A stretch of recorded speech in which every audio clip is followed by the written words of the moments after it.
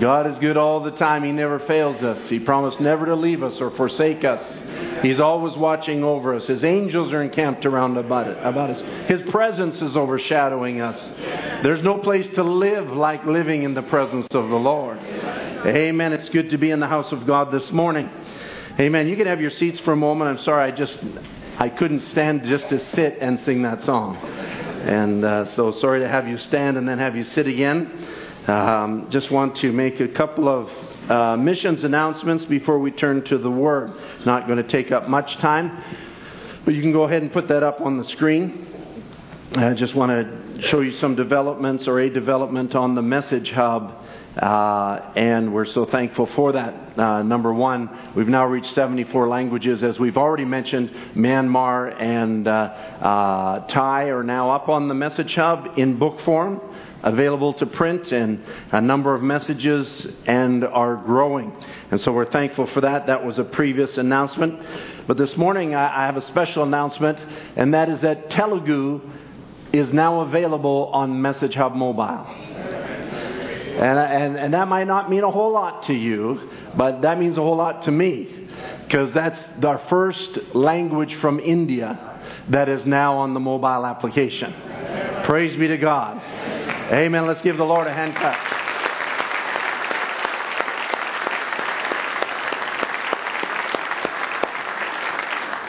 Amen.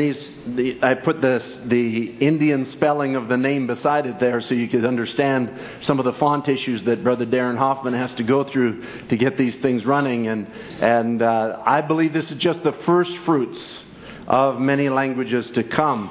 And so we have... I'm sorry, I didn't realize I still had my animations on here, but this is now all the languages that we have on the mobile application. And we've added 6 this year, 5 of which we've already previously announced, and now the Telugu language. And we are now out of room on this slide. And we'll have to go to a smaller font or another slide or something. I say praise the Lord. What that means is that these are now available without cost to anybody. They don't have to print them. They don't have to get the paper, the printer, the books, all of that kind of thing. They can download it directly to their mobile device, whether it's a phone or a tablet, and they can have all of the translations linked to the Bible so that they can follow in the Bible and click on the links of what the Scripture is beside the Scripture that will take them to what Brother Branham said about the Scripture. And they can also search within their own language and all of those kind of things. And so I thank God for the laborers, both in India, the Telugu brothers and sisters who have labored to make this possible. Not just the messages, but also the Bible. And also, of course, thank you, Brother Darren Hoffman, for your labors and all that God has gifted him in this field to make this a blessing to the bride of Jesus Christ. Amen. One last statement I'll make, and that is, you remember this group in Uganda who has come into the message and were kicked out of their denominational church. There was about 100, I can't remember the number now, 130, 150, I can't remember the number of believers in total in the 2 areas. We have now been able to help them to buy a piece of land. We thank God for that.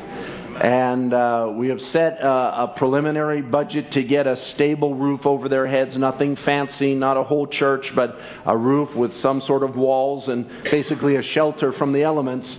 And we've set the budget at $10,000. And so there were some people that were asking about that.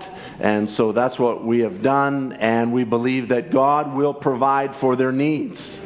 The one who called them into light is able to keep them in the light and is able to provide for everything they have need of.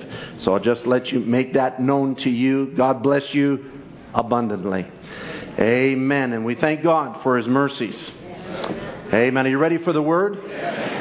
Let's take our Bibles and stand together. Hebrews chapter 10. I'm hurrying. I feel pressed for time, but I just believe that the Lord, who condenses His Word, is able to condense this service. Or at least what I have to say. But yet make it impactful. I was going over the Scriptures once again just before the service and just looking at different Scriptures, and there was one statement that jumped out at me, and I just thought, thank God for those 5 words that He put in the Bible. It was just 5 words in one Scripture. And I thought, how powerful that is. What would we do if we didn't have that statement? And the Lord has so blessed us abundantly. We also, at the end of the service, have a baptism. Sister Tracy's sister, Sister Way, is going to be baptized. Amen. Amen. Is she here? Okay. There she is over there. I was just looking over here expecting you to be here, but you're there. God bless you. We're so glad you've accepted what the Lord Jesus Christ has done for you. Amen. Let's bow our heads together in a word of prayer. Heavenly Father, we're so thankful for what you have done for each and every one of us, Lord. This truly, Father, is a personal gospel. Lord, you came by my way. Lord, you came by our ways individually. Not the joining of a church, not the agreeing of a doctrine, but a visitation from on high. That, Lord, you shone the light on our pathway, just like you did to the Apostle Paul 2,000 years ago, Lord, and you caused him to change his way. And now, Lord, you've caused us, Lord, to walk in the light of the hour. We say, blessed be the name of the Lord. And Lord, for that reason, we've come to worship you this morning. We've come to lift up the name of the Lord Jesus Christ. That name above every name. Lord, by whose name we are saved and through whose blood we are cleansed. And by faith in that name, we have received the atonement. Lord, we thank you for your grace. And Lord, we are here together again this morning. Lord, your word is precious. It's not important that a man's thoughts be conveyed. But Lord, let us hear what the Spirit is speaking to the church. Lord, the Holy Spirit has something that you want to say, Lord, this morning, and we want to yield ourselves. We want to tap into that channel. Lord, we want to be surrendered to the moving and the unction of divine power this morning. That, Lord, that resurrection power would move out amongst not just this congregation gathered here. There might be somebody watching on the internet. There might be somebody in the days ahead downloading the message. Lord, it might go out to somebody. But Lord, let that visitation of the Holy Spirit come by someone's way this morning who has not received it. And those of us that have already received it, we shall also rejoice in the God of our salvation. And Lord, we thank you that we could be here now as we turn back this word. There's so much, Lord, burning in my heart and my mind this morning. Lord, may you just direct it the way you want it, Father. I give myself to you that you might discern the thoughts and intents of every heart, Lord, knowing what is needed. And Lord, may you take control for your glory. I also want to remember Brother Tom. He would have stood here this morning, Lord. Him and his family have some burdens that they're dealing with, Lord. And we're bearing them up this morning, Lord. I don't know what he wants to be said or not said, but Lord, he's our brother. And we love him. And Lord, we pray you be with him and the family. And Lord, we ask your blessing now upon every part of the service. In Jesus Christ's name. Amen. Hebrews chapter 10. Verse 1. For the law, having a shadow of good things to come and not the very image of things, can never, with those sacrifices which they offered year by year continually, make the comers thereunto perfect. For then would they not have ceased to be offered? Because that the worshippers, once purged, should have no more conscience of sins. All right, now we're actually continuing on from what we spoke 2 weeks ago on the story of perfect. And I realized as I was studying this week that this is the type of subject you could take 20 or 30 parts on and come at it from 20 or 30 different directions. But, we just try and follow the mind of God. And I want to zero in on one aspect this morning, and that is the unimpaired conscience. the unimpaired conscience. All right? And so now as we've read verse 1 and 2, it says the worshipers, once purged, should have no more conscience of sins. And we'll come back to that. But jump to verse 12, if you would. But this man, after he had offered one sacrifice for sins forever, sat down on the right hand of God, from henceforth expecting till his enemies be made his footstool. For by one offering he has perfected forever them that are sanctified. And then we'll jump down to verse 21. And having a high priest over the house of God, let us draw near with a true heart in full assurance of faith, having our hearts sprinkled from an evil conscience and our bodies washed with pure water. Let us hold fast the profession of our faith without wavering, for He is faithful that promised. And let us consider one another to provoke unto love and good works. Amen. The Lord has blessing to the word. You may be seated. I'm going to jump in with both feet and start digging. And I might dig myself a hole as I start, but I'm hopefully be out of it by the end of the service. Now the Bible, we know, is a love letter. Are you with me? I'm jumping in with both feet here. We know the Bible is a love letter. And God wants you to understand it. All right? Just the same as if I wrote a letter to my wife or had a conversation with her, I would want her to understand me. Amen? Not just to believe that I love her. You know, I think love desires more than just faith. Love desires more than just confidence. Love desires understanding. You know, there was a time when God, who is love, was alone with His thoughts, and He desired fellowship. And that's the reason that we are even manifested, is for fellowship with God. But there's an underlying desire behind that. It isn't just somebody to visit with. God just isn't desiring just somebody to have a coffee with or something. God is desiring an intimate relationship with His bride. Amen. It's someone He could tell His secrets to. Someone that He could convey His thoughts to. Someone that He could... I was thinking this past week, I've never written a book. I put together books, compiled books, you could say, of devotion, taken from the Message of the Hour and the Bible, and I never wanted to put my thoughts into it. I felt that God had sent a prophet in this day, and I felt that what was in the message was more important than anything that I could convey. And so I put the Bible and the message into a daily devotion, and I always wondered, and I always appreciate the feedback that I get. Often I get testimonies from overseas and different places, how much they're a blessing, and different ones that read them every day, and so on and so forth.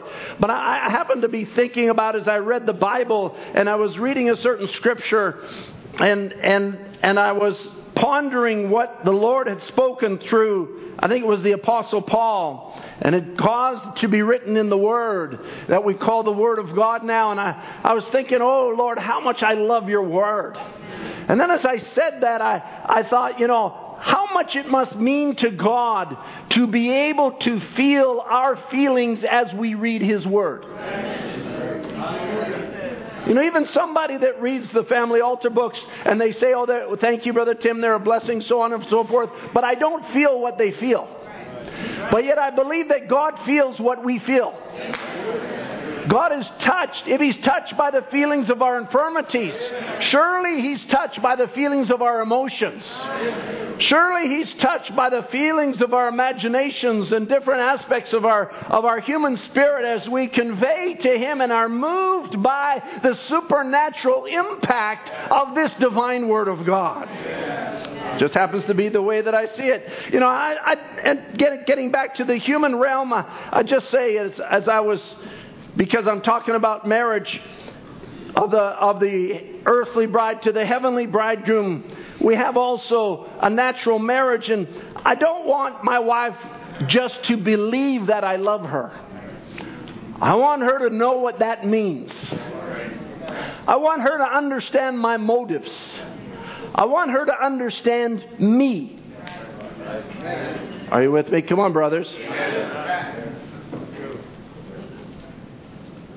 Paul says in the book of Ephesians, he says, that He would grant you, according to the riches of His glory, to be strengthened with might by His Spirit in the inner man, that Christ may dwell in your hearts by faith, that you, being rooted and grounded in love, may be able to comprehend with all saints what is the breadth and length and depth and height, and to know the love of Christ which passes knowledge. Now there's a statement. To know the love of Christ which passes knowledge.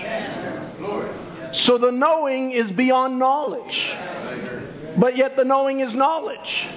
So there's a knowing that comes in being this relationship. And he says, furthermore, that you might be filled with all the fullness of God. So the desire of the Holy Spirit, I don't think Paul was just speaking out of his own desires here. I believe this is the Lord speaking to the church. And as is written in the book of Ephesians, we know that we have come to another Ephesian age.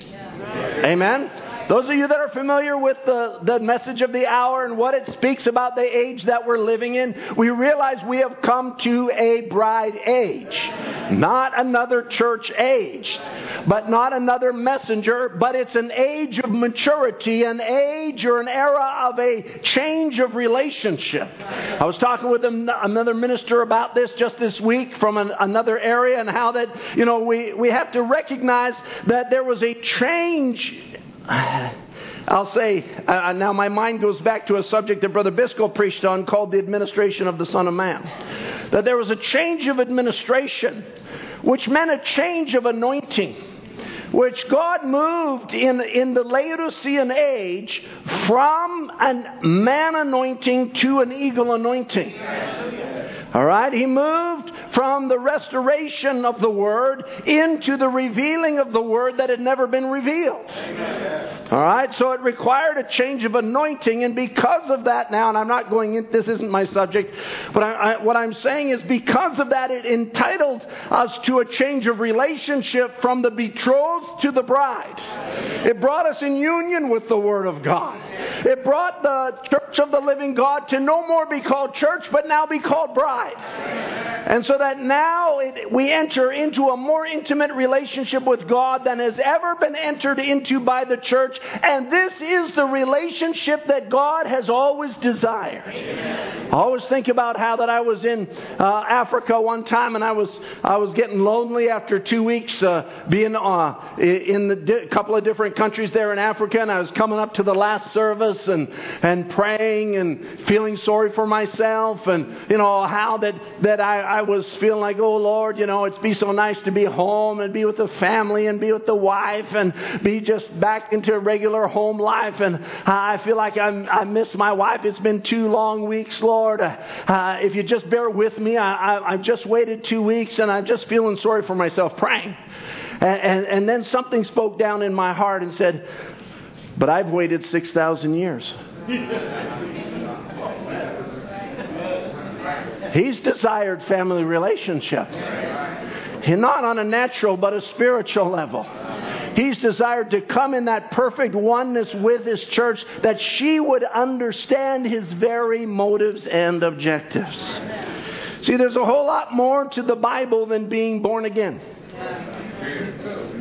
There's a whole lot more than your relationship. I appreciate Brother Victor yesterday at the reception talking about, how that, certainly the feelings of a young man and how the things that he'd been through and the expectations and the long engagement and all of these things that had happened, and so much was on their minds, and, they couldn't wait for the day. And finally he said, and it's over.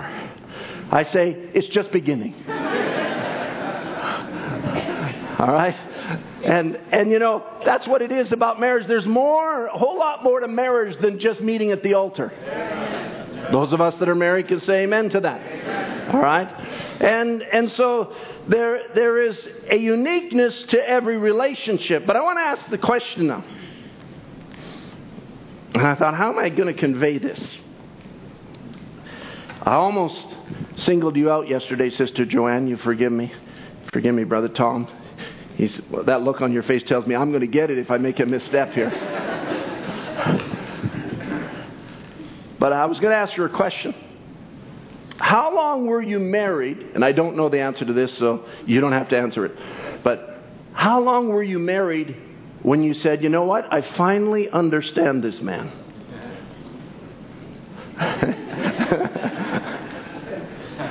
Don't answer. You can plead the fifth, even though it's Canada. All right. When you get married and you embark on the relationship, I'm in kind of a unique situation because I've been married now 3.5 years, and yet I know what it is to be married for 30 years. And so I'm very thankful for the experiences from my first wife that the Lord took home. And I had a brother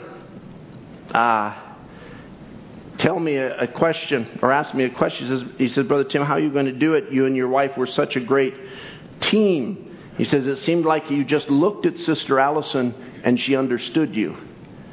And I said, yeah, I think it was almost at that level. But it didn't start at that level. It didn't begin there. Marriage oftentimes goes through its stages of, I'll say, not frustration, that's a little bit too strong, but stages of adventure where you think you understand somebody and then they do something and you go, where did that come from? And you all know what I'm talking about, I can tell. And so there comes a point in life where you begin to understand the background of the person, and especially if you're married young, you know where they come from. You've grown up together, you've matured together, maybe you've raised children together, and you come to the place, hopefully, in marriage. And I would say it would be a terrible thing to arrive at 25 years of marriage and say, I don't understand this man, or I don't understand that woman. Can you say amen to that? If you're there, that's a terrible place to be in. You know, you want to have been to a certain experiences in life till you can say, oh, I know why he did it that way. Maybe nobody else might understand, but you know. And I'll say it's the same way in a Christian experience. I would hate to be standing here this morning and say, I've been a Christian for 25 years, but really I don't understand what that means. I really don't understand God's redemptive purpose. I don't really understand. And while we be learning more of our infinite God, I speak about, imperfect husbands and imperfect wives. We can reach a certain level of understanding, but we have an infinite God who's perfect. And we have a heavenly bridegroom that throughout eternity we'll be learning more about him. Yet we want to be able to say in our Christian experience, I know why he wants me to do something the way he wants me to do it. I don't believe God just wants us to walk blindly in our Christian experience. And, he wants us just to have faith. I'm not saying we understand everything. But he doesn't want us to walk blindly in our Christian experience and say, well, I just do this, just because the Bible says it. No, there begins to be a development of a relationship. And it's a love relationship that God's desiring. You'll understand why I'm laying the foundation this way in a little bit. And so because when God has disappointment in us, it's not because of works, but rather it's that our works reflect that we really don't understand Him. In other words, I'll say, living below our privileges. If you're living below your privileges, you don't know what your privileges are. Because if you knew you had a privilege to something, you'd live there. Amen? Brother Branham must have reflected on the mind of God when he talked about how Israel, he takes the scripture out of Exodus and Deuteronomy, and how that he reflects how that God wanted to speak directly to Israel. And how He come down amongst them and they heard the voice of God. What does He want to do? He's wanting to convey Himself to Israel. He's wanting to enter into a union. And Ezekiel describes the feelings of God towards Israel. I found you in the field, and I washed you, and I cleansed you, and I clothed you, and there came a time of maturity. There came a time for love.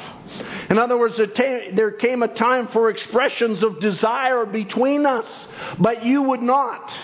You had other ideas on your mind. You were so bound to an earthly plane. I wanted to lift you up into my thoughts, but you were staying in an earthly level. And how Brother Branham spoke about how Israel desired a law. They desired to live a religious life by do's and don'ts, rather than entering into relationship with God. And woe unto us as we walk in this glorious light of the hour. When God sends a message in this day, it's not to give us a greater knowledge of do's and don'ts.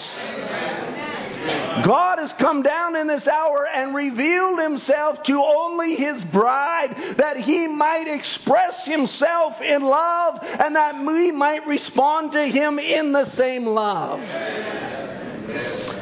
That's, whether you agree with me or not, that's just the way that I see it. I can't really see it any other way.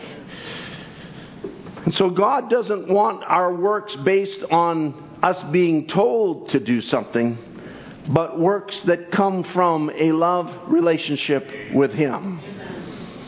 I trust that anything that my wife, naturally speaking, does for me, she does it because of love. Not because that I tell her to do it that way. And if she does it from love, then she does it from an understanding that my husband desires certain things, and I want to make him happy. And I desire to make him happy as he desires to make me happy. And that's the same way it is in a spiritual relationship with the Lord Jesus Christ. I desire to make Him happy as He desires to make me happy. So John writes it this way: herein is our love made perfect, that we may have boldness in the day of judgment. Because as He is, so are we in this world. There is no fear in love. Right. So then we never operate out of fear. There is no fear in love, but perfect love casteth out fear. All right? So love that is made perfect does away with fear. It's not a fear that God will divorce me. It's not a fear that He'll put me away.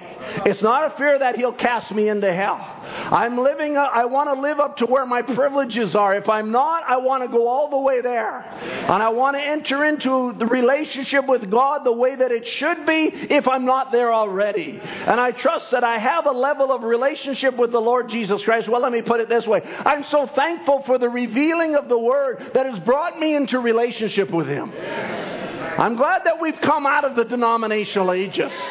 Oh, I hope you're happy for that. This Word did not come to produce another denomination. It did not come to produce a headquarters. It did not come to produce a preacher that's over you. It did not come to produce a Nicolaitans. It didn't come for me to tell you what to do and how to live. It came to produce a relationship of the Holy Ghost in you, that something inside of you is telling you how to do and how to live.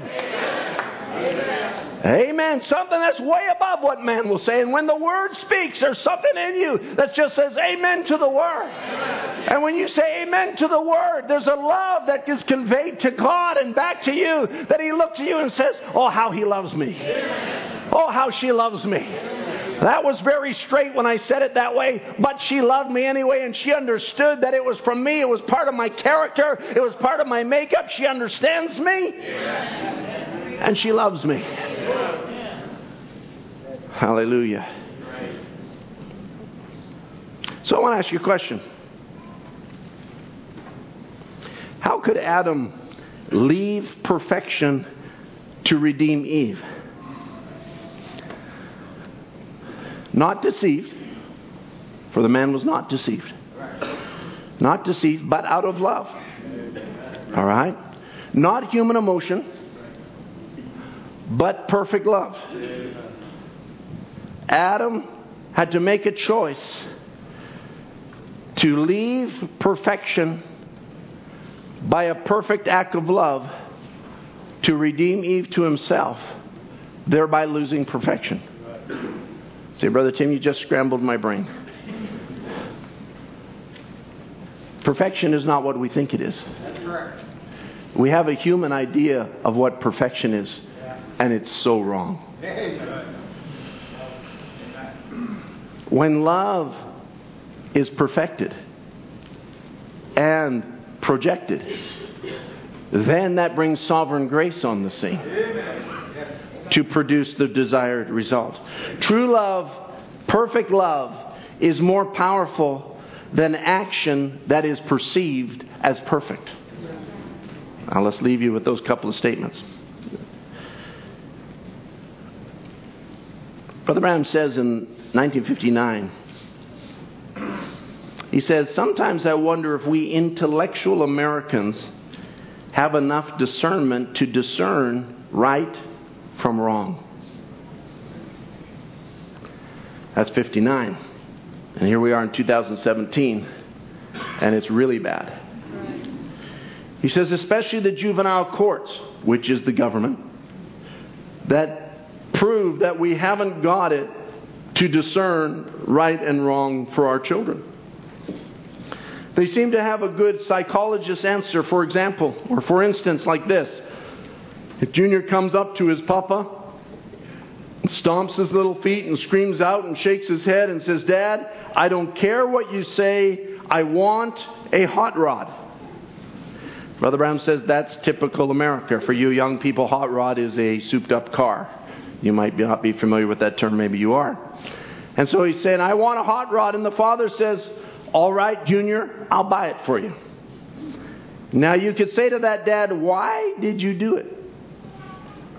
And the dad says, oh, I love him. And Brother Branham says, you remember, Dad, Junior is going to grow up to be a man someday. And he will marry and have a family. And God help that wife that lives with a boy that's been brought up like that to have his way about everything he wants. He says, can't discern right from wrong. He says, that's not love, that's pure ignorance.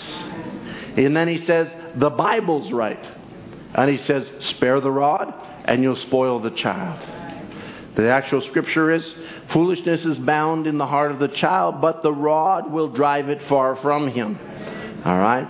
And so we know that love in its pure form is the Holy Ghost, which is God. Amen. All right? And that's where we're starting. That's our foundation. If you'd put that slideshow up for me.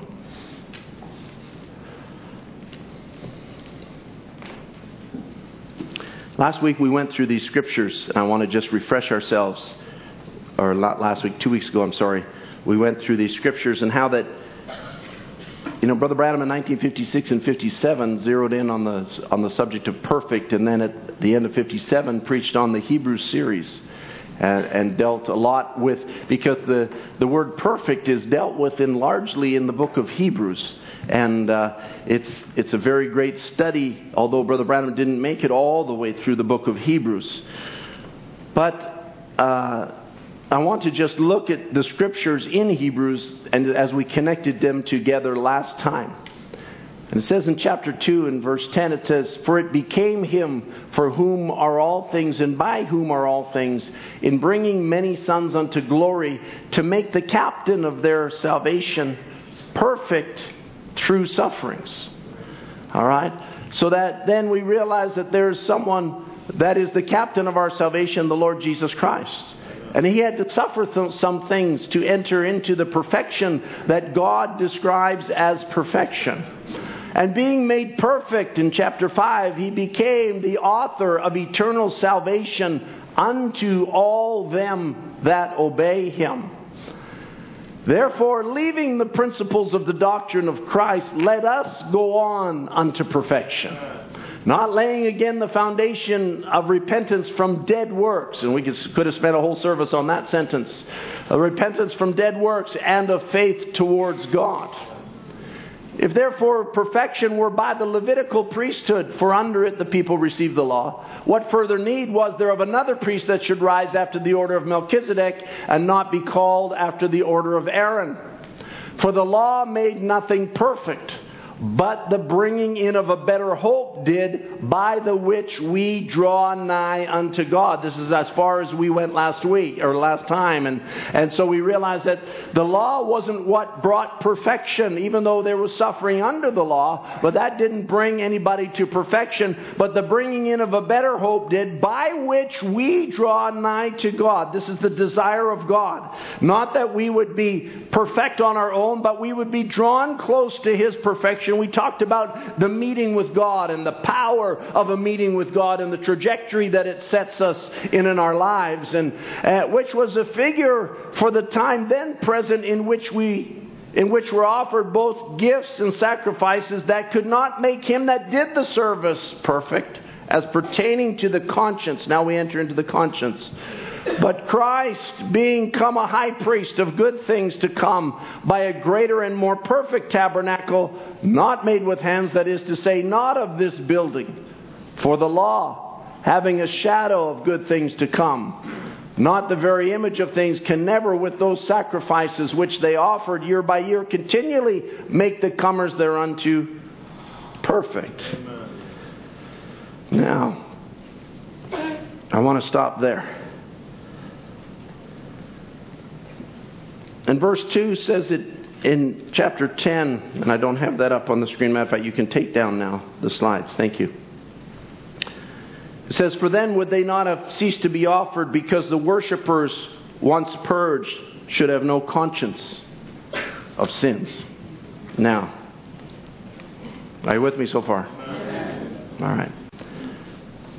Brother Branham takes the thoughts of conscience and reasoning and memory and affection and imagination, and he ties that to the human spirit and calls them channels, calls them senses in the human spirit.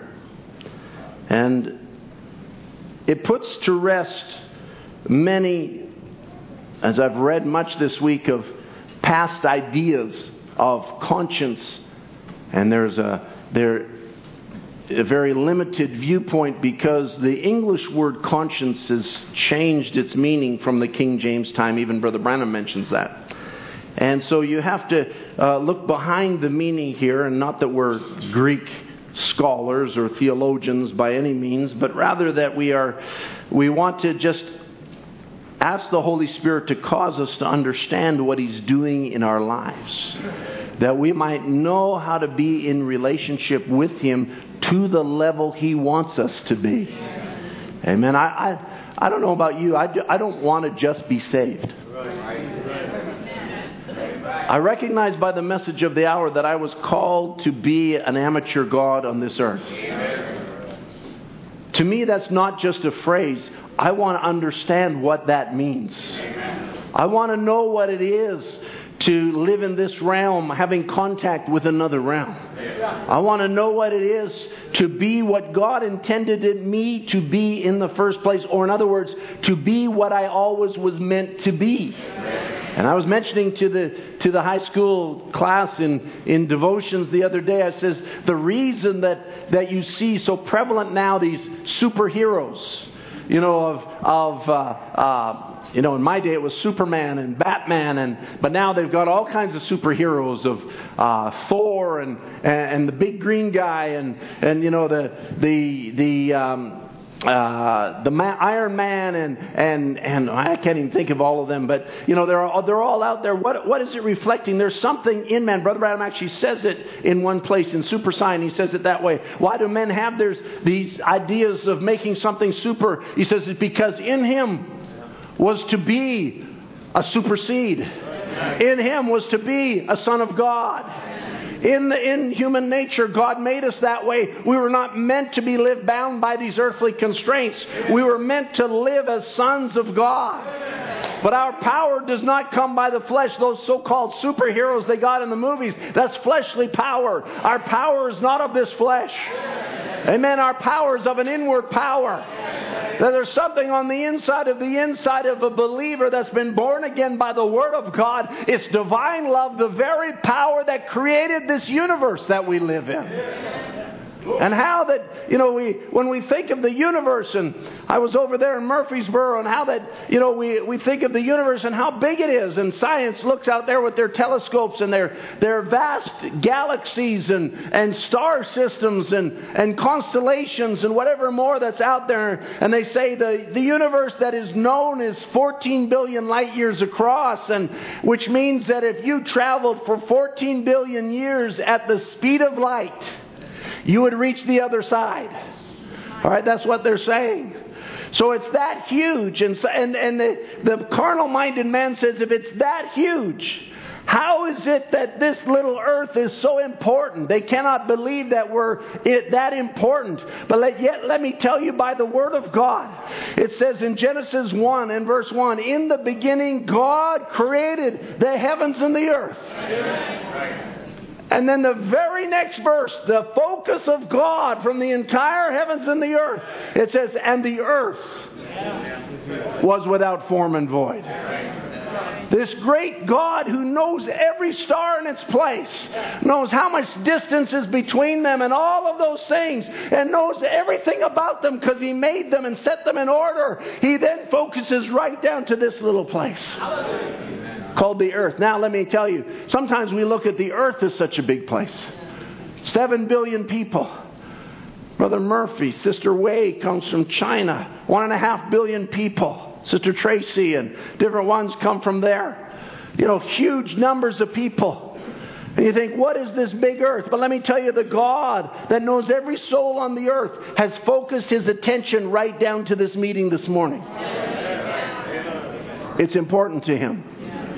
And in this meeting, you might say, well, there's hundreds of people here. No, in this meeting, God focuses His attention on you individually.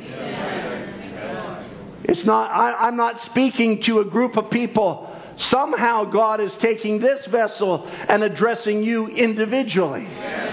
Because that's how great God is.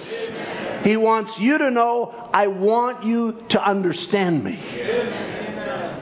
I want you to go beyond the conscience that you were born with.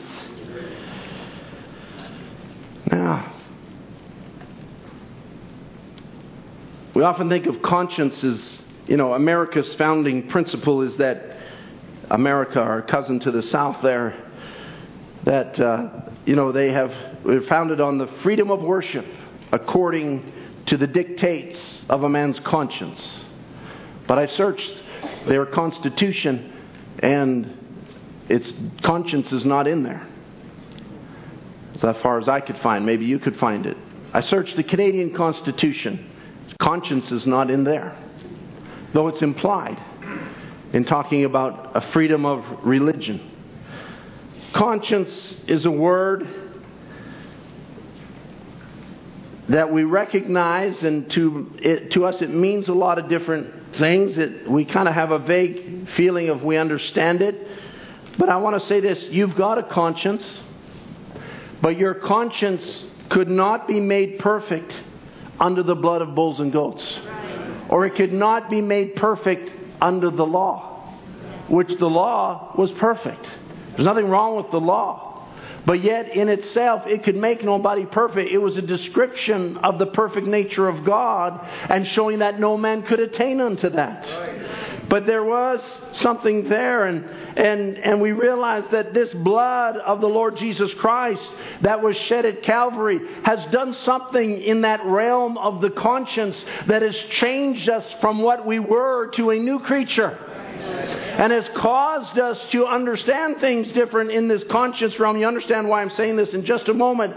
Because God wants relationship with you through an unimpaired conscience. And I'm zeroing in now very finely in the Scripture, to a very tiny point here. But yet it can be so magnified because conscience in the very meaning of the word. It's the sole term in the New Testament, I'm reading from a dictionary now, denoting the human conscience, this Greek word. What the Greek is not important. It says, as the created moral faculty for discerning between good and evil. All right, I'll let that digest just for a moment. You need to know the difference between good and evil. And you could never know that under the law. You could never come to a pure conscience under the law. You could never come to that place where you properly understood right was right and wrong was wrong. And Brother Branham, explaining the Scripture, he says, when you have no more conscience of sin because you're purged, he says it's referring to desire. And so that the believer, once purged now, has no more desire for sin. But why is it that the desire is taken away? Of course, the nature is changed. The very nature of God is put into the soul realm. But there comes something that changes in the new birth. And it's the entire spirit of a man that has been renovated to properly accommodate the relationship between you and God. That God has a desire. He doesn't just want to give you His nature in your soul, but rather He wants you to properly relate according to the nature that He desired you to have from the beginning. Now, no one wants to sin when we understand the true impact of sin. If you talk to anybody on the street, you talk about separation from God, judgment. Nobody wants to go to the judgment as a sinner. Nobody wants to rob themselves of blessing when they understand that sin and how it robs them of blessing. Nobody wants to live a life, doesn't matter whether they're sinner or saint, that would cause the anger of God or the wrath of God to be upon them. Amen? Come on. That's human nature. People don't go to churches to be sinners. People go to churches as little of the word that might be there. They go there to find an understanding. They go to find a release from this evil nature that they were born with. But Eve in the beginning was born without sin, and she sinned by deception. She was made to think that sin was not sin. That if you do this, you'll be like God. In other words, you'll have a greater enlightenment between good and evil. And you'll be able to enter into a higher level of relationship, but it didn't actually come out that way because she was deceived. The devil already knew that was what was going to happen, but he had to convince her, don't worry, this is not sin. Or in this age we might say, don't worry, there's no God. We wouldn't say it, but somebody might say it. Don't worry, there's no God. It doesn't matter what you do, or perhaps you can deal with it at a later hour, or it's okay to do with it, it's okay to run with it. It's never okay to sin. Even for the sinner, it's not okay. You must find an escape from sin. There is a God in heaven that one day will judge the hearts of all men. And there will be those that will be thrown into the lake of fire. You don't want to be there. And we're not here to preach that do's and don'ts, but we're here to tell you that Christ came and made a way of escape through His own blood. Hallelujah. So this word conscience, it's an interesting word. In its Greek form, it's a compound word. And between two words, and its fundamental idea is knowing together with oneself. All right? Therefore, it denotes a consciousness which one has within himself of his own conduct related to moral obligation. That might seem like a lot of big words, and I was reading this and I said to myself, why do they have to use such complicated language to try and describe something? It's a function within you of determining what is right or wrong, approving or condemning. And then this next thought really stirred my heart. Urging to performance or abstinence. Remember, the soul controls the spirit controls the body. Now, the conscience is given you to urge you to act or not to act. To bring you to a place in your life where you say, I must do this. It creates an urgency within the individual. But if the conscience is impaired, then what happens to that urgency? I was thinking about impaired driving, which by God's grace I never drank in my life as far as other than wine, maybe, I suppose, communion, and as far as alcoholic beverage. So I don't know what it means to be impaired under alcohol. I'm sure many of you do. But having read enough about it, the driver that is impaired, he can still drive, but his judgment is impaired. His reactions are impaired. And his judging of the results of his actions is impaired. I can do this. I can make it home. Everything will be all right. Not realizing he's putting people's lives at risk. He's putting his own life at risk, or his own well-being at risk. And as the driver drives down the road, he can't correctly judge the distance between the vehicles. He can't correctly judge that he's not driving in a straight line, but he's swerving all over the road. He's going in this direction, then he overcorrects in another direction, and he thinks in his mind he's doing okay, but to the outside observer, he's driving very dangerously. He's doing things that a man ought not to do. And I was thinking about that in terms of how we're born with an impaired conscience. We think we can operate okay. We're human beings. We know what's right and what's wrong. You don't. Without the new birth, you don't understand. That's why a man's not in his right mind until he's born again. You think, well, I understand that there's a God, and I understand there's a good book, and I understand you should do good to others. It's much more than that. But by the new birth, it births your entire inner being and strengthens you in the inner man and gives you to understand there is another realm. There is consequences to your behavior. And so that when you see something or you hear something or you comprehend something that's contrary to the Word of God, a holy conscience rises up and says, I must stay away from that. It drives you to action. It drives you again when you see the devil come in and you recognize the promise of God and the privileges that you have as a son or daughter of God. Where it's written in the Word, you have been given so many promises that you might be partakers of the divine nature. That you might walk as an amateur God on the earth. There's something that rises up within you now with a pure conscience. That says, I must obtain the promise for this problem. Amen. Now, if you're not operating that way, you're impaired. Hello? Amen. If you're putting up with your problems, you're impaired. If you're living below your privileges, you don't rightly judge the situation. Your discernment between right and wrong has somehow been impaired. But God doesn't want a relationship like that. All right. In John chapter 8, you still with me? I'm hardly gone anywhere and the time is escaping us. Oh, that eternity might set in right now.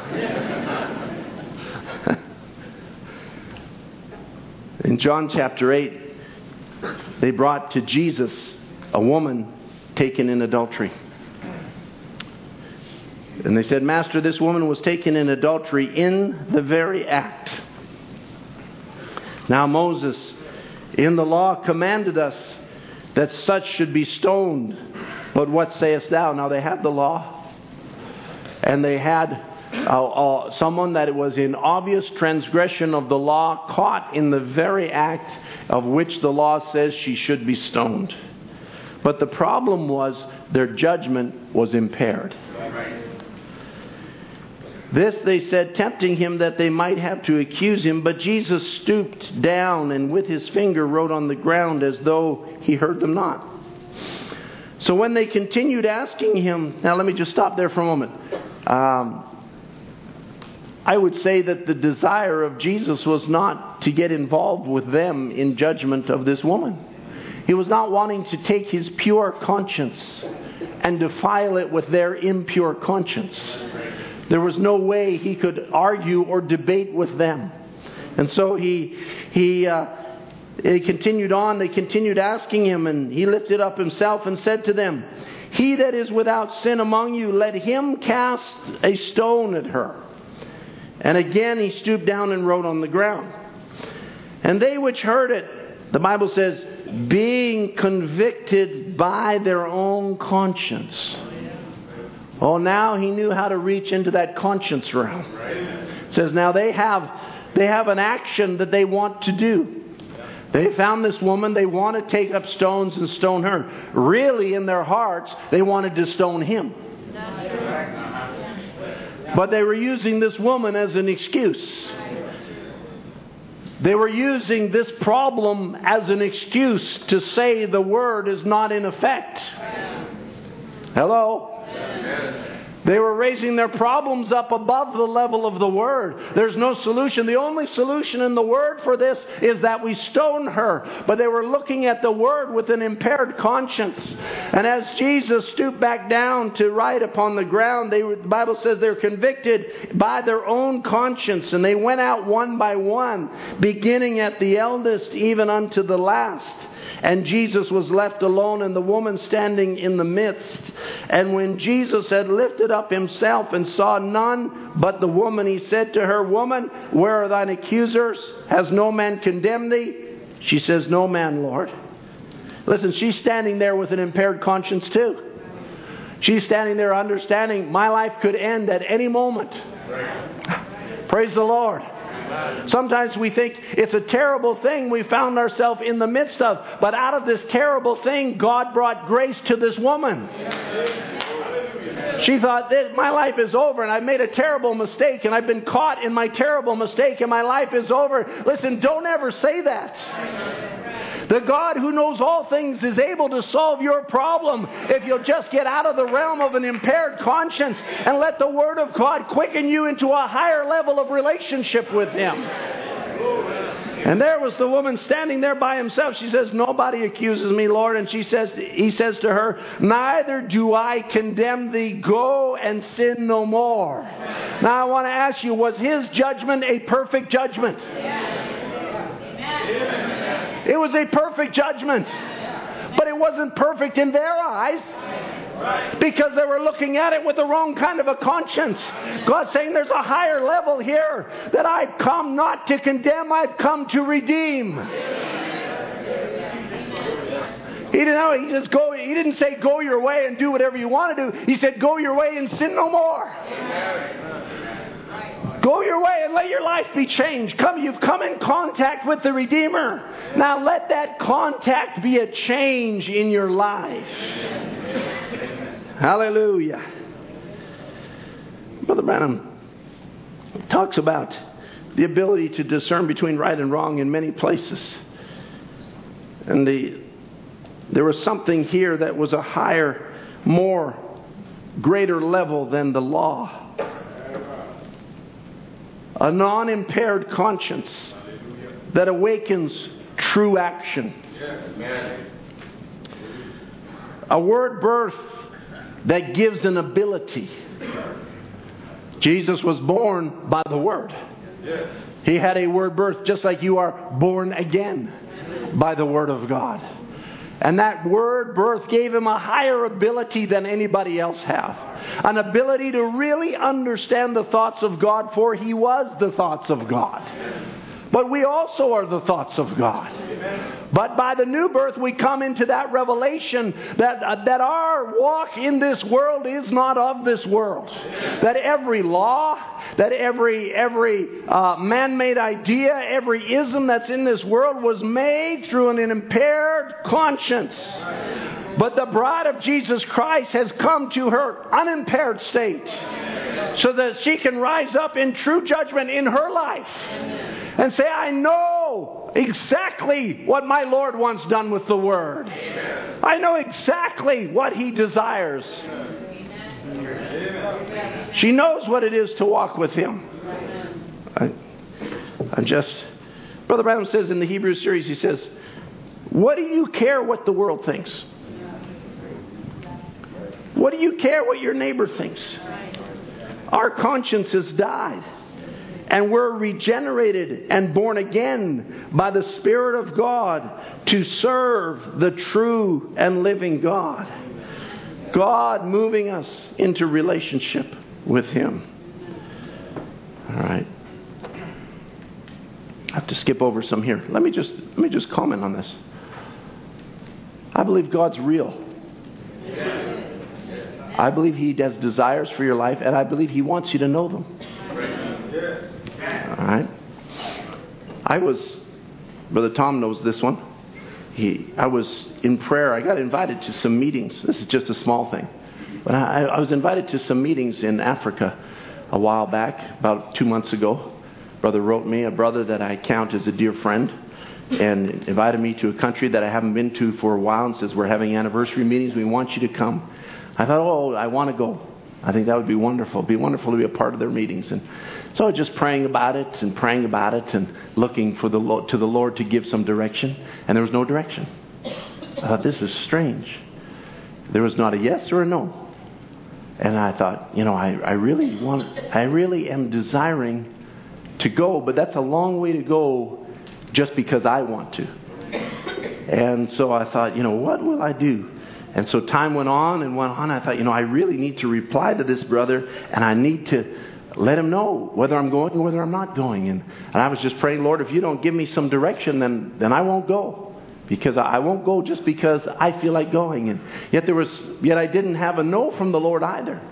That said, no, you can't go. And so it was like I had to make a decision by myself. And I thought, well, if I don't have any direction from the Lord, I'm just not going to go.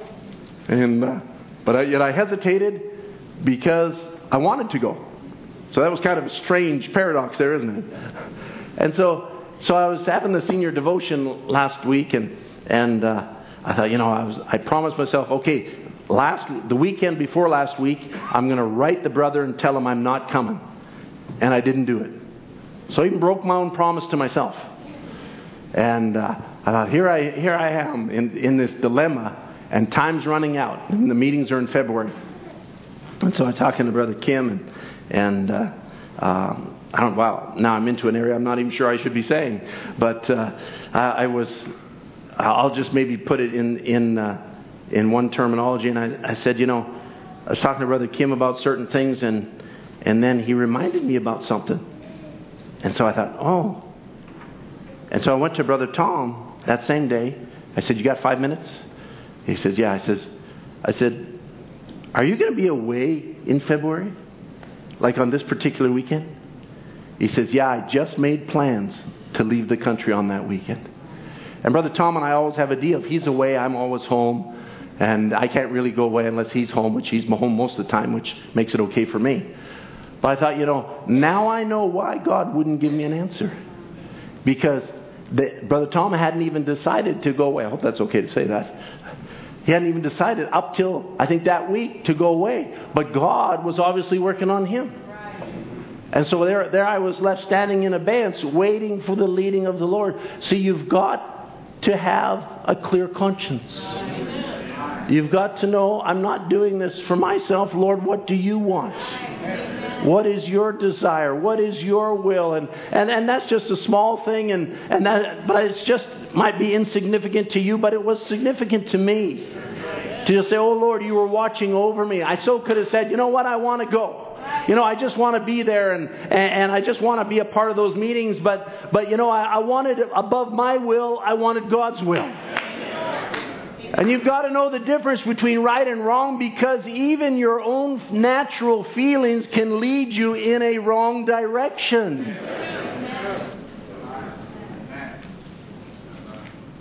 Paul talks about, conscience sake in Corinthians, and I really don't have time to go into that, but I'll just drop it in here, 1 Corinthians chapter 8 and chapter 10. And he talks about, meat being offered to idols, and how one's conscience being weak can be defiled if you, knowing that meat offered to idols is nothing, but you go ahead and eat it, knowing that that brother is offended by you eating meat offered to idols. And so he's conveying the wrestling of the conscience here. And I'll sum it up with this scripture out of chapter 10. He says, "But if any man say unto you, this is offered in sacrifice unto idols, eat not for his sake that showed it, and for conscience sake. For the earth is the Lord, and the fullness thereof. Conscience, I say, not thine own, but of the other." So there's a comprehension that everybody has a conscience. Everybody has something in the way that God is dealing with them, and God is in relationship with them, and you're not just your own. Your life influences others. And Paul says, if I knew eating meat offended anybody, I'd never eat meat again. He says that's just the way that I am, because my desire is not to offend somebody else's conscience. Not to make them think that I've done something wrong because they think it's wrong, even though I know it's not wrong. So conscience of relationship goes into a higher level than just right and wrong. It goes into how is my life influencing somebody else. So then my conscience goes beyond just the letter of the Word. It goes to the leadership of the Spirit. Lord, do you want me to do something or don't you want me to do it? It doesn't matter whether I can find an excuse. Hello? It doesn't matter whether I can find a quote.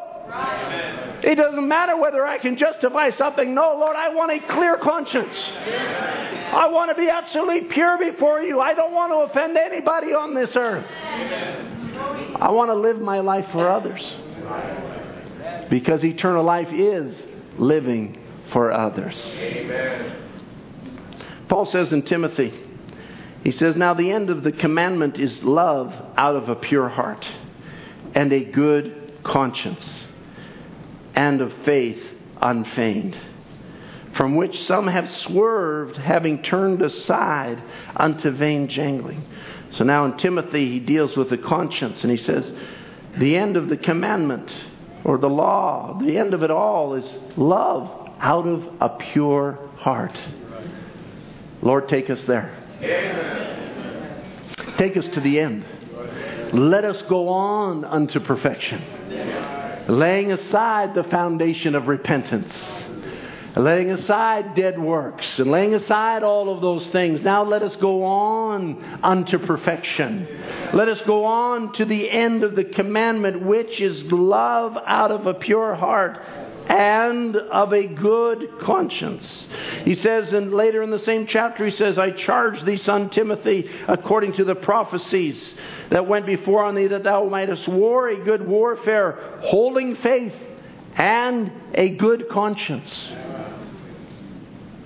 My, this is a little bit more than just repent and be baptized. Holding faith and a good conscience, which some, having put away concerning faith, have made shipwreck. Says there's faith and there's a good conscience. Oh, we need the wisdom of God, saints. I was pondering wisdom and thinking, I'm saying a lot this morning, I'm sorry. I don't mean to overload you. But, wisdom is not knowledge plus boldness. Some people mistake that as wisdom. Somebody gets a little knowledge and they've got a little boldness and they can quote the quotes, say the scriptures, tie things together, whatever more. That's not wisdom. That's just knowledge tied to boldness. Wisdom is much deeper than that. Wisdom is knowing how to rightly apply the Word of God. How to say a word in due season and where necessary be silent. That's real wisdom. I was pondering it because, I'll just say it this way. I think God gave us a pastor with a real gift of wisdom. It's much more than knowledge. It's much more than just being able to say things. It's much more than just having been studied. But it's a desire out of a pure conscience to lay the Word down and make actions in the right direction for the right reasons. That God might come behind it and anoint it and bring it to fruition. Because there must be a fruition to the Word. You know, we could take the gospel and say, well, when you're doing mission work, you're always in the will of God. And certainly that's what Brother Branham said, but yet it's much more than that. It's more than just projects. It's more than just helping somebody do something. As Jesus said, the poor you have always with you. There's always things you can do with God's money. And I think Brother Biscoe just recently spoke on the woman with the alabaster box and how, you know, her desire was to take it and anoint Jesus. And Jesus said, you know, how she's done it to my burial because that was important to do at that time. But it seemed like a waste of money. Yeah. Right. You know, this could have built a church. This could have done this. This could have done that. But it had to be the leadership of the Holy Spirit. Amen. There was something in her conscience, in her being. She wasn't born again. There was something in her conscience that was driving her to that. I must take this and do this at this time in this season. And I don't know why. But yet I must do it. And she did it, and it was for a purpose, and it's written to this day, and it so inspired me to hear Brother Biscoe speak about it, because there's times in life where you absolutely need the wisdom of God, and it might seem like you don't have an answer, but you say, Lord, just guide me. I want to approach it with a pure conscience. Let my conscience be undefiled. Let me live in relationship with you. Let there be a right attitude of knowing right from wrong. That when I move in a certain direction quickly, it will pick it up and know it's the right direction. This Bible speaks about deacons holding the mystery of faith in a pure conscience. An unimpaired conscience. In the last days, we've come to, I'll say in our society, a bunch of cripples when it comes to the conscience realm in this age. Totally impaired conscience development. Retarded, I'll say. Retarded development when it comes to their conscience. Why? Because they've been inundated with media. There's no God. Or there's no judgment day. Or everybody's a Christian. Or it doesn't matter how you live. Or this is no problem, or that's no problem. I'll tell you what, Lord, I don't care what the world says. I don't even care what man says. Lord, just let me have a pure conscience. Lord, just cleanse my conscience until there's something in me that I can respond to. Not even be led by a minister in Cloverdale Bible Way. Do this, don't do this. Act this, don't act like that. That's not it, Lord. I want a pure conscience. I want a conscience that drives me to act. That when the Word is spoken, there's something inside of me that says amen to the Word of God. And let it manifest on the outside as well. But I especially want the inside. It's not the outside amens I'm looking for. It's the inside amens. Let the outside come. That's just encouragement in the midst of the service. But when I read my Bible at home, God doesn't care whether I say amen on the outside. He cares what the response is in my heart, where I read that and I say, oh God, that's nothing but the truth. Let me be like a Hattie Wright that says, Lord, that's nothing but the truth. I think she was just a little widow woman that's trying to raise her family, but she had a pure conscience. She could tell right from wrong. That when a prophet said there was these squirrels and they were spoken into existence, and this is how God dealt with me. The carnal, impaired conscience will say, how is that possible?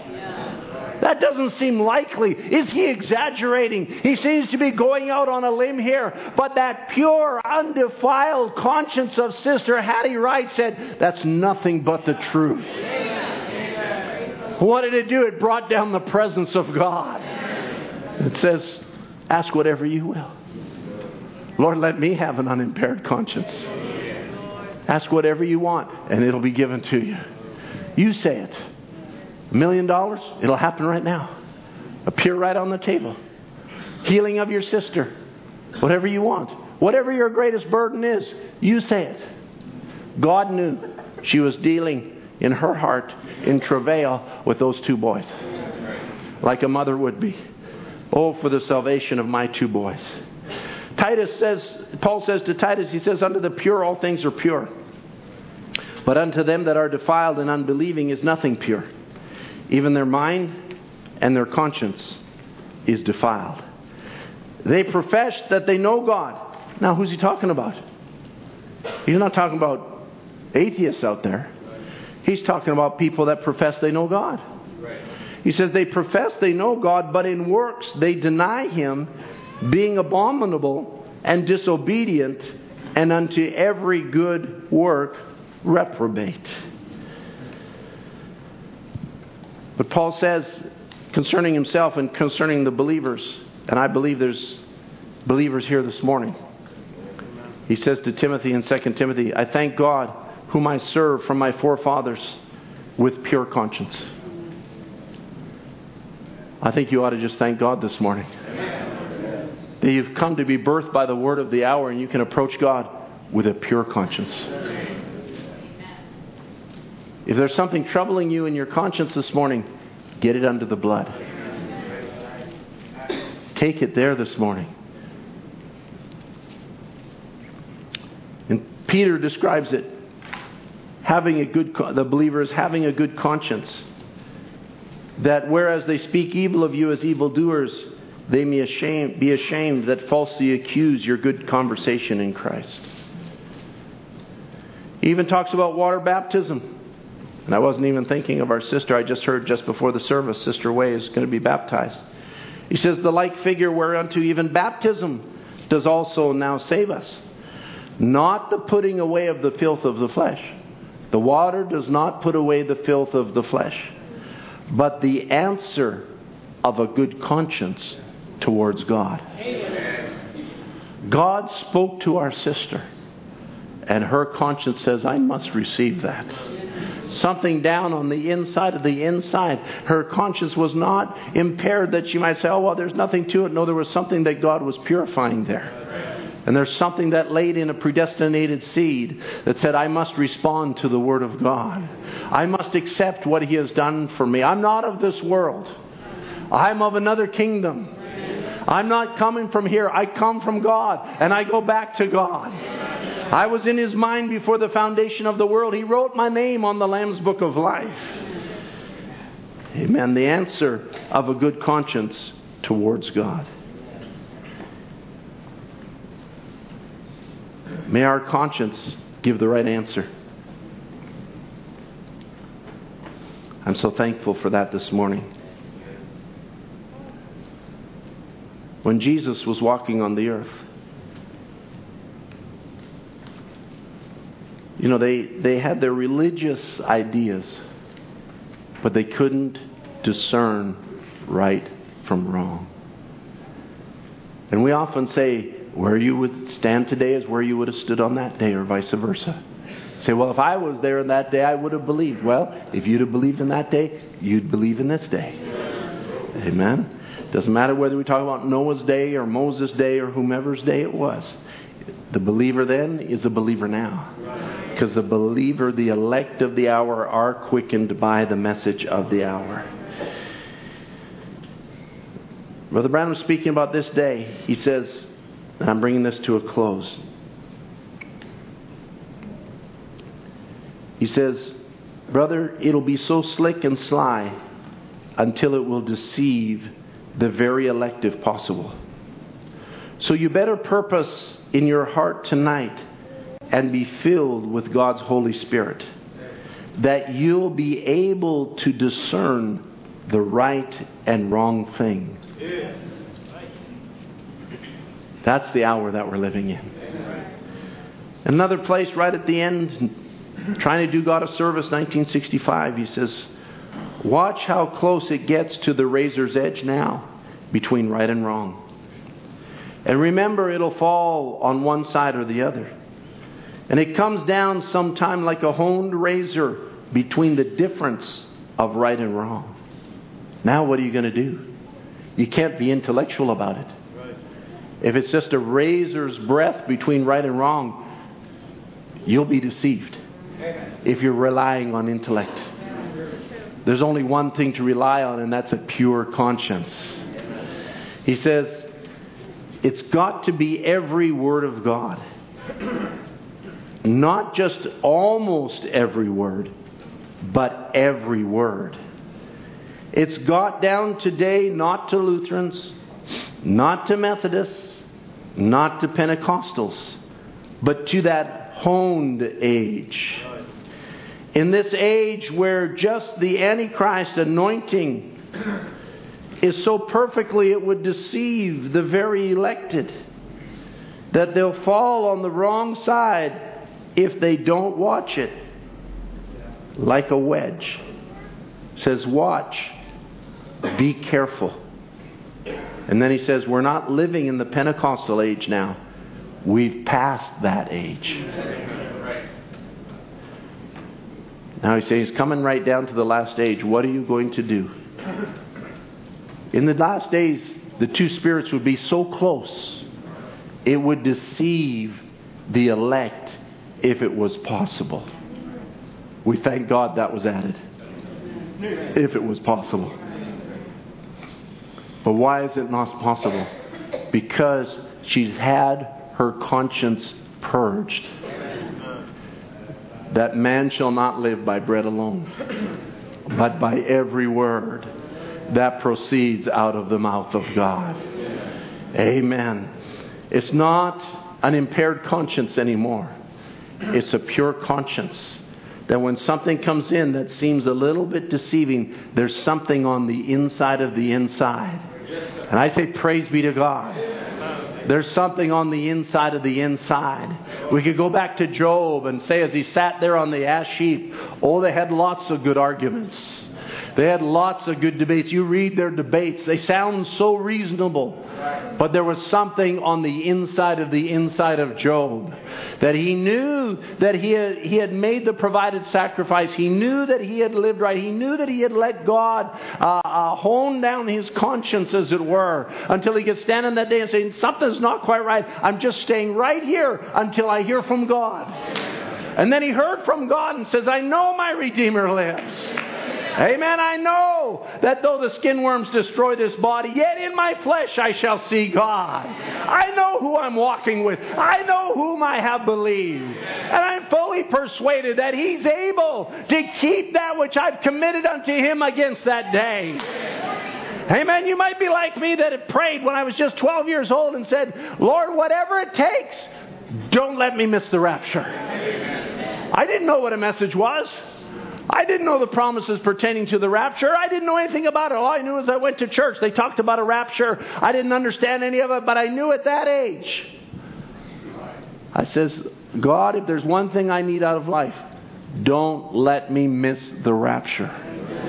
And I'm persuaded that He's able to keep that which I committed to Him at 12 years old, who brought me down through life from a family that had been in contact with Brother Branham, but yet had walked away from the teachings of the message, to a little place in the Okanagan, till God brought the Word by my way there and quickened me.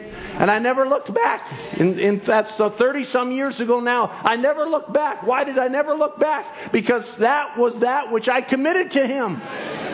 Lord, don't let me miss the rapture. And He kept His word. And I've served Him out of a pure conscience. And I've desired just to see God on display. Is that your desire this morning? The desire of sin is gone. The conscience of sin is gone. Something changed in the believer that says, you know what? The things I used to think are okay are not okay anymore. Amen. Would the musicians come? The worshiper now able to tell the difference between right and wrong. The bride has the mind of Christ. She has the Word, and she knows what He wants done with the Word. It doesn't say she understands every little precept in the Word. That's not it. But there's something in her. I know what my God is like. I know that I understand Him more today than I understood Him yesterday. that I understood Him when I was first saved, when I was first born again. I didn't understand very much back then. I understand a whole lot more today, but I know I have a whole lot more to understand. But in all of the journey, I'm glad I'm in relationship with Him. Can we bow our heads together?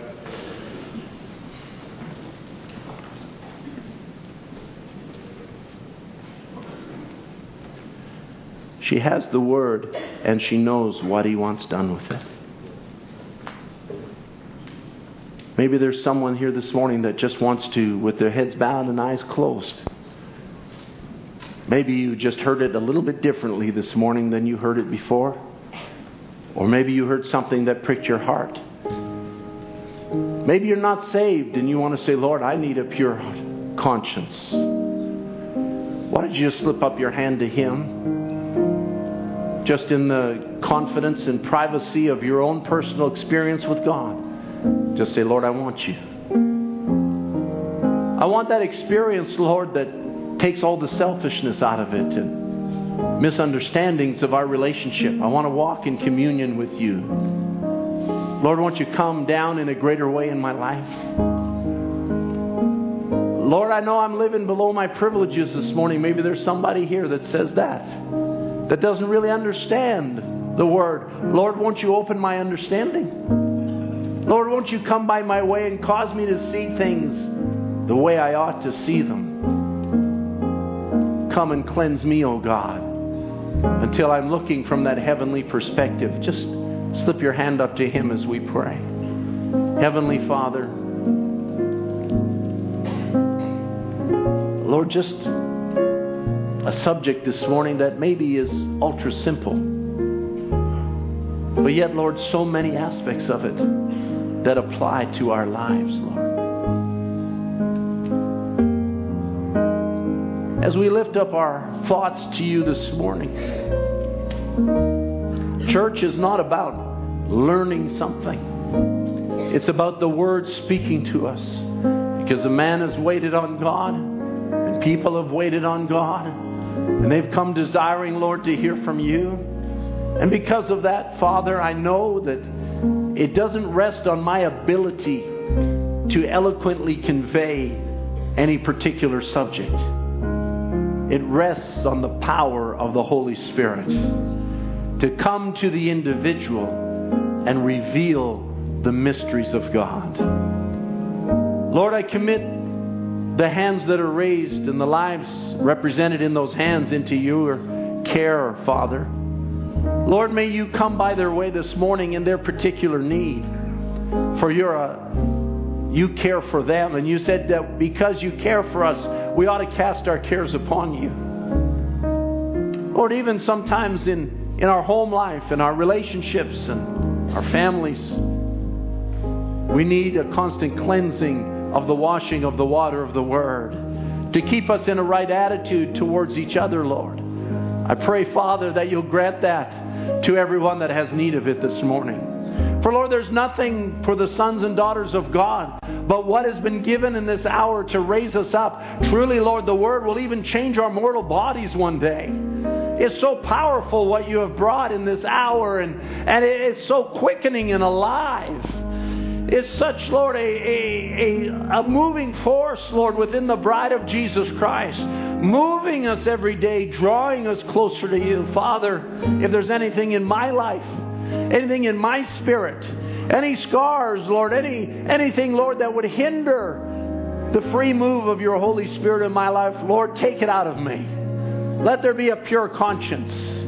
Let there be love unfeigned. Let there be faith that is pure, Lord. We commit ourselves to you because we love you. And we adore you and thank you for bringing us into relationship with you. We ask it for your glory in the name of Jesus Christ. Amen. Amen. Let's stand together as they get ready for baptism this morning. Create in me a clean heart. Oh God. Let's just pour our hearts out to Him this morning and renew